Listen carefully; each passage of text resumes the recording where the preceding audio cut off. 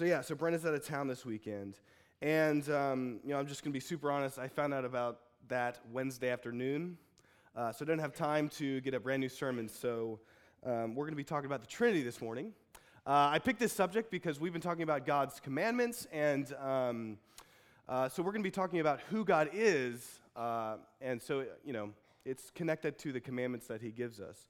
But I also just love the subject of the Trinity. I know for many Christians, it's sort of this, this ethereal, sort of up in the sky doctrine that we don't really understand. But for me, at least in the last 2 years, it's become this doctrine that has really been a foundation for everything that is important to Christianity. The doctrine of the Trinity, I believe that most of us would be able to articulate the doctrine of the Trinity, that God is one and yet three. We worship one being, and yet He is three in His personhood. And most of us would be able to articulate it. But if I just sat down with you and I said, that's awesome. God is three in one. How does that affect your everyday life? Right? You might not be able to articulate that. The doctrine of the Trinity is this amazing, big doctrine, and yet how does it impact our everyday lives? We probably wouldn't have an answer to that. And yet, the doctrine of the Trinity is everywhere in the New Testament. Every one of the New Testament writers mentions it. They don't mention the word, but they mention the concept. In fact, it's just all throughout. It's permeated all throughout the New Testament. And then as we get into the early church, the doctrine of the Trinity was something that they formulated. It was something that they put into a creedal format.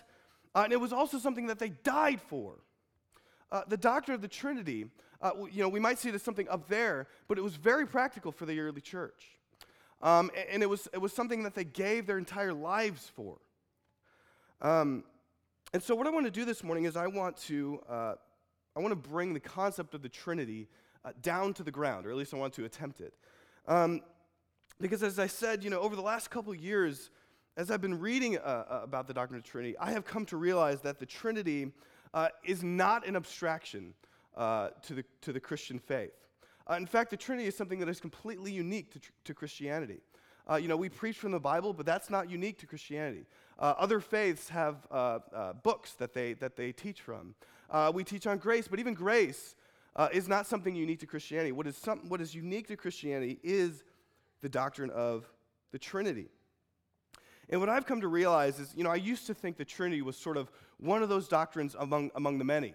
If we were to, give an analogy, I used to think that, if all of Christianity was like a car, the doctrine of the Trinity was really important. Maybe it's, the steering wheel or the brake or the gas or something. But, it's one thing among many.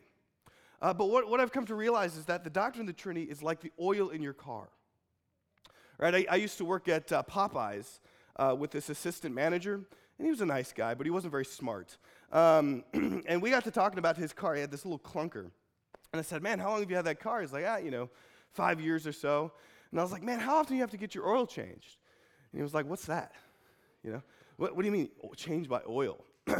And I was like, dude, you got to get it changed now, And he didn't know, but, if you don't put your oil in a car, what happens to the entire car? It breaks down. The engine stops working. The oil is the thing that makes the engine go, right?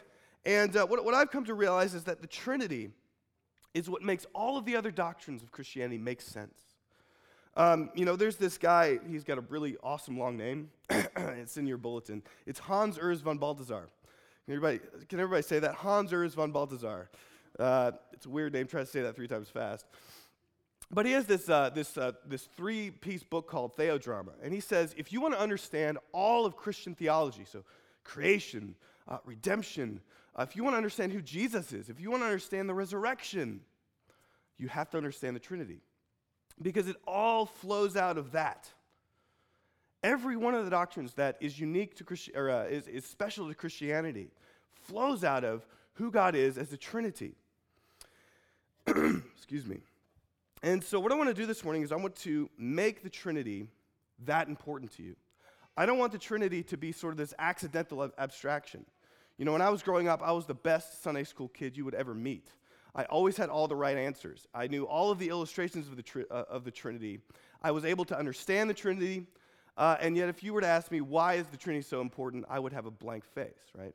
I could give you, the three-leaf clover, the Trinity's like, water, ice, and vapor. Have you guys ever heard that? Anybody? Yeah. But I would have never been able to tell you why it's so important, and that's what I want to do for you this morning.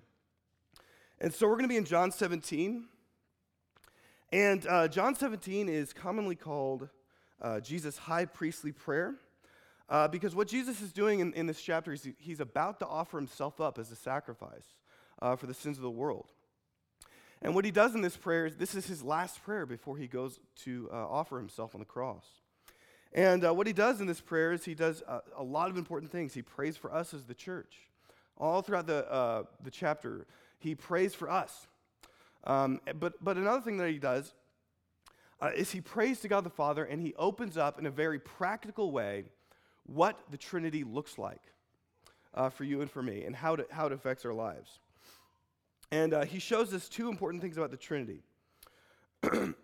He shows us about who God is in himself, in his triune being, and then he shows us the very practical, important way that the Trinity affects our lives. And so those are the two things we'll be covering this morning. We'll be looking at, first of all, how the Trinity changes our understanding of God. And it does. The Trinity is a non-negotiable in the Christian faith. And then the Trinity also changes how we view ourselves. It really does. It's very important. So those are the 2 points we're going to be looking at this morning. And so let's go ahead and and look at our first point here. The Trinity drastically changes our view of God. It drastically changes our view of God. And the God that we worship, who we perceive God to be, is incredibly, incredibly important. G.K. Beale, he is a great theologian. He has famously said that who you worship or what you worship defines who you become. Who you worship or what you worship defines who you become. The type of God that you worship and the type of God that you perceive to be in the Bible is drastically changes who you're trying to become. Because we want to become like what we admire. We want to become like what we worship. And so we have to get a good, robust view of God. And we find that in the Trinity. Now, the early church, when they were articulating the Trinity, they tried to do it in philosophical terms. And it was helpful philosophically. They said that the Trinity is one being or one essence in 3 persons. Okay, and that sounds really smart and intellectual. But if I were just to tell you that this morning, you'd be like, man, I don't know what that means, I don't know how that affects our lives. But what Jesus does in this chapter is he gives us a very practical view of the Trinity. And so let's go ahead and jump back into these verses. Let's read verses 1 through 5 here. When Jesus had spoken these words, he lifted up his eyes to heaven and said, Father, the hour has come. Glorify your Son, that the Son may glorify you, since you have given him all authority over all flesh to give eternal life to all whom you have given him. And this is eternal life, that they know you, the only true God, and Jesus Christ, whom you have sent. I glorified you on the earth, having accomplished the work that you gave me to do. And now, Father, glorify me in your own presence with the glory that I had with you before the world existed. Now, what is Jesus doing in this passage? Well, first of all, as I said, he's praying for us. But he's also doing something very important in these first 5 verses. Jesus is about to go to the cross. And he's requesting something of the Father. He says, Father, I want you to glorify me. Okay, and he says why he wants the Father to glorify him. Because, verse 4, I have glorified you on the earth, having accomplished the work that you have given me. Jesus Christ in his entire earthly life gave glory to God the Father. He testified to God the Father. He said all throughout the Gospels, if you've seen me, you've seen the Father. I am testifying to who the Father is. He has poured himself out totally self-sacrificially to God the Father. And the cross, it is a sacrifice to us, but it is a sacrifice to God the Father. Jesus Christ is giving his entire life selflessly to God the Father. And he says, listen, I have glorified you my entire life. And now I want you to glorify me. Okay? Father, I've glorified you. Now I want you to glorify me back. Now, the question is, what does it mean to glorify?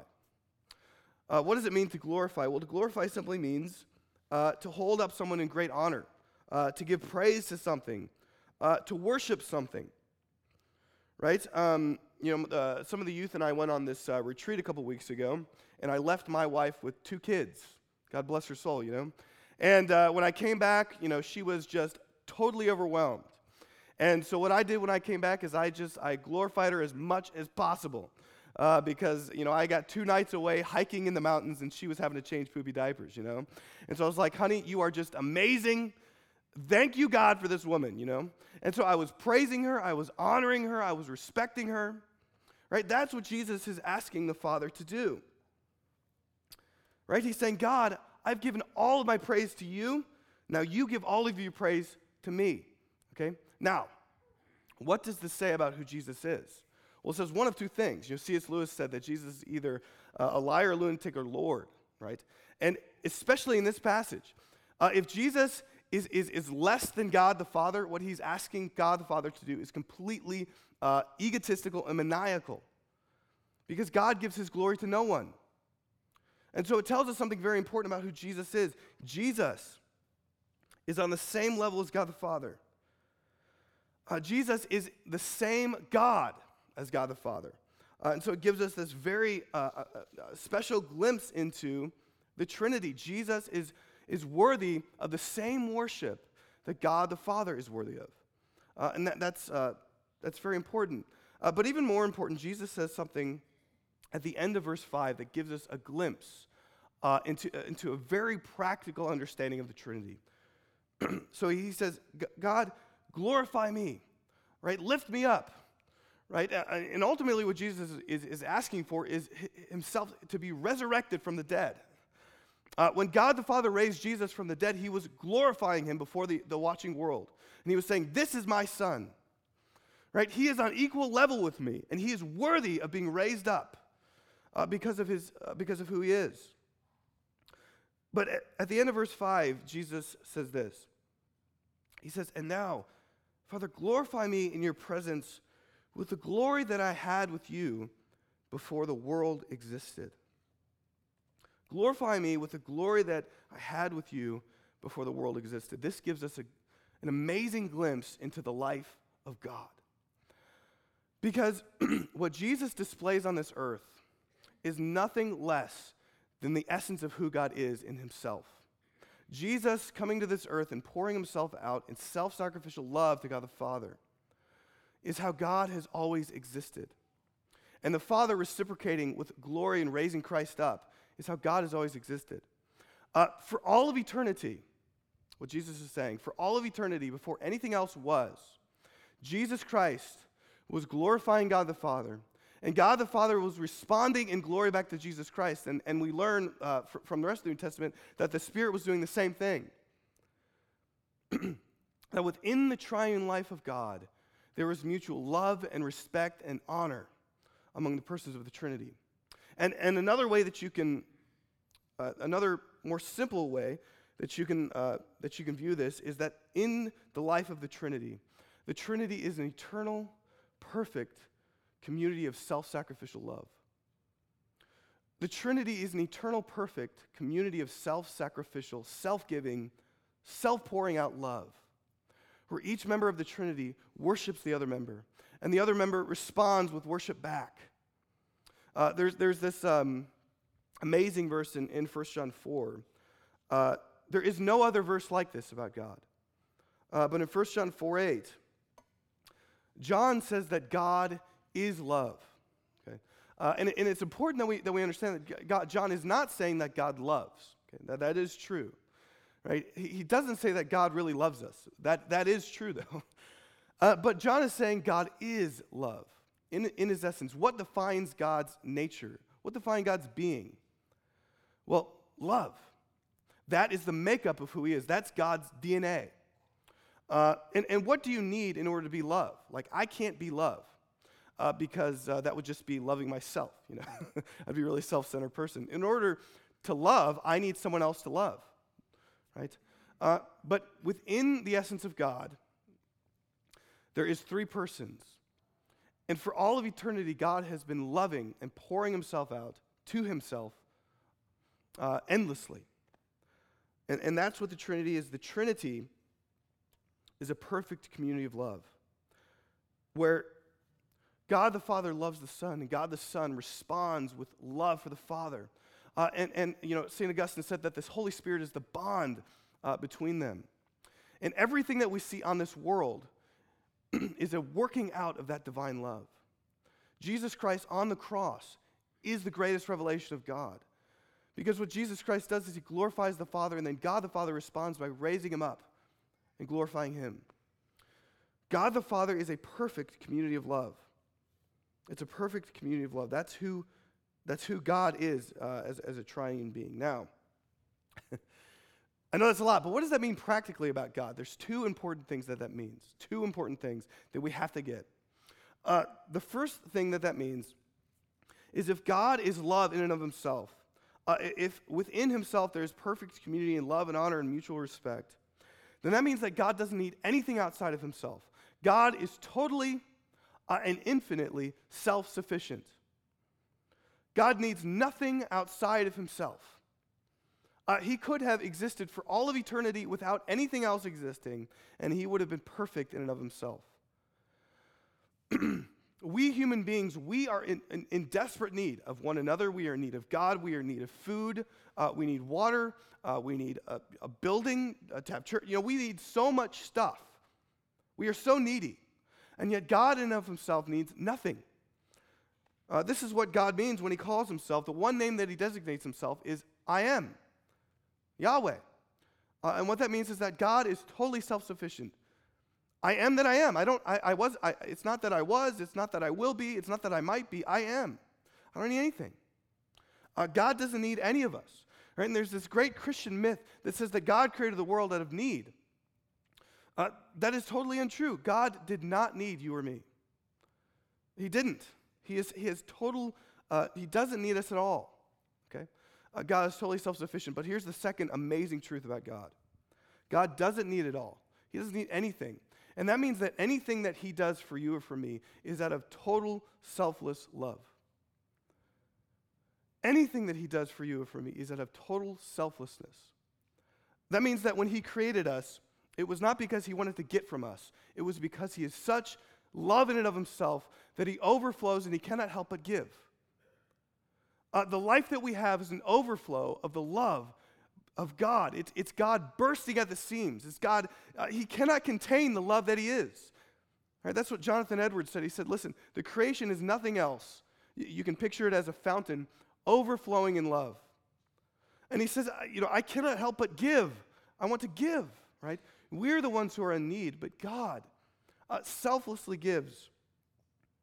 Another display of that is the cross. The cross is not God having to do something for us. It is God going to the end of death, to the edges of death where we are, to rescue us out of total self-sacrificial love. Right? God does nothing out of selfishness. We do almost everything out of selfishness. Right? Even the good things that we do, we expect something back. Right? Whenever I wash the dishes for my wife, I'd love to say that it's me loving my wife. Right? But there's always some degree of selfishness there, right?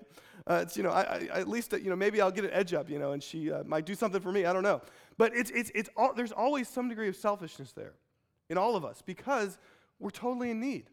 We are totally beings that depend on the other. Acts 17, Paul is preaching to these Greeks, and he says that God is in need of nothing, and we are the ones who live and move and have our being in him. That means that every breath that we take, every step that sounds like a Sting song. I'll be watching you. No, that's creepy. Everything that we do we are in debt to God for holding us together. All of our atoms are held together. Our whole body, we're breathing right now because God gives. Because God loves. That is who he is. He is this fountain overflowing in love, and the creation is the result of that. He cannot help but give. We are needy, he is needless. And so that's amazing. The God that we worship is in need of nothing, and yet he gives everything. That's the God that we worship. He is totally self-contained, self-sufficient community of love, and yet he gives of himself in love to us. And so the Trinity is absolutely essential to who God is, to the God that we worship. It's absolutely essential. And so the Trinity shows us something very important about God, but the Trinity also shows us something about ourselves. Trinity shows us something about ourselves. And let's go back to these verses here, because there's one verse in the very middle where Jesus gives us our purpose. He gives us the whole reason for us being. And here it is in verse 3. He says, "And this is eternal life, that they know you, the only true God, and Jesus Christ, the one whom you have sent." Here's how it affects our lives. We were created by a perfect community of love to participate in that perfect community of love. Whenever you take joy in something, right, you cannot help but share it. I remember, I love to run, but I remember when I ran my first 3 miles. It took me about an hour, but I made it, And I remember, running home, and I couldn't help but to tell my wife. I just couldn't help, and the reason was, there was so much joy inside of me, I just wanted to include her in it, right? This is, most of our Facebook posts. We want to include other people into our lives. Right? I love to read theology books, and almost all the time, I'm reading something, and I'm like, wow. And Andrew's like, what? And I'm like, there's this amazing thing that I just read. Can I tell you all about this boring theology? Right? And then she rolled, and then I try to explain it to her, and then 30 minutes in, she's like, okay. But the whole point is, I'm so overjoyed, I want to include other people in it. Right? God is this amazing fountain of joy, and what he wants to do is he wants to include as many living things in that fountain of joy. We were created by the perfect triune God to participate in this thing we call the community, the triune community. And so he created Adam and Eve and all of us to participate in that community by the power of the Spirit through the Son to the Father. And then when Adam and Eve sinned, God says, no, I'm going to get you in my community whether you like it or not. And so there's this amazing text in Ephesians 1 that talks about how salvation is not simply Christ doing something for us. It is the entire Trinity reaching all the way down into the grave to get us out. Paul says in Ephesians 1, he says that God the Father loved us and made a plan. And God the Son voluntarily came into our condition to save us from that condition. And then God the Spirit takes us up by his power and latches us onto Christ and then sends us to God the Father. And so all of salvation is by the Spirit through Jesus Christ to God the Father. I don't know if you guys are following me. When we pray in Jesus' name, what we're doing is we're praying by the Spirit through Jesus Christ to God the Father. What is that? That is us participating through the redemption of Jesus Christ in the triune community. All of our lives is shaped by the Trinity. Because what God wants for us is he wants us to be part of that love. He wants us to enjoy that love. That's all that he created us for. And that's what our final destiny is, to enjoy the love of God. And so God the Father sends the Son all the way down into our death, that by the power of the Spirit he might bring us into himself. That's what salvation is. We were created by community for community. But also, this helps us to understand the church. Because the church is not just this random bunch of people coming together on Sunday mornings. The church is meant to represent the triune community to the world. It's meant to show the love of Christ. And so what God the Father does is he puts all of his Holy Spirit inside of us to make us like Jesus, to represent the Father to the world. And all of us together are like this mirror, or at least we should be, of the community of love that God is. And this is why we do community groups. We do community groups to represent God. And this is why we go and we share the gospel, to bring the love of God to others so that they can be part of this church, which is supposed to be this image of the triune God. And it wasn't but a couple years ago that I started to realize this, that all of the Christian life, all of the Christian life should be Christ-centered, absolutely, but it should be Trinity-centered as well. It should be God-centered. It should be shaped by the love that God is. And all of our lives should be like that. Our marriage should be like that. The community groups should be like that. Sunday mornings should be like that. Everything that we do should be to represent the love of the community of who God is. And so, we are meant to, and this is why Paul says in Philippians 2, he says, listen, esteem others greater than yourselves. That's what Jesus was doing on this earth. He was in the form of God, and yet he esteemed God the Father greater than he. And God responded by raising him up. We are to esteem others as greater than ourselves. We are to give honor and glory to other people. And we are to voluntarily go down and be humble and to love others as Christ has loved us. That's the shape that our lives should be taking. And so let me pray. Father, we just thank you. We just thank you for your love. We thank you for who you are.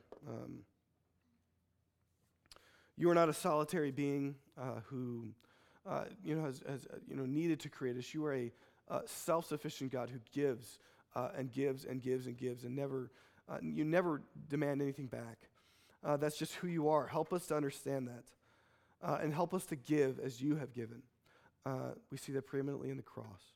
And we pray all these things in Christ's name. Amen.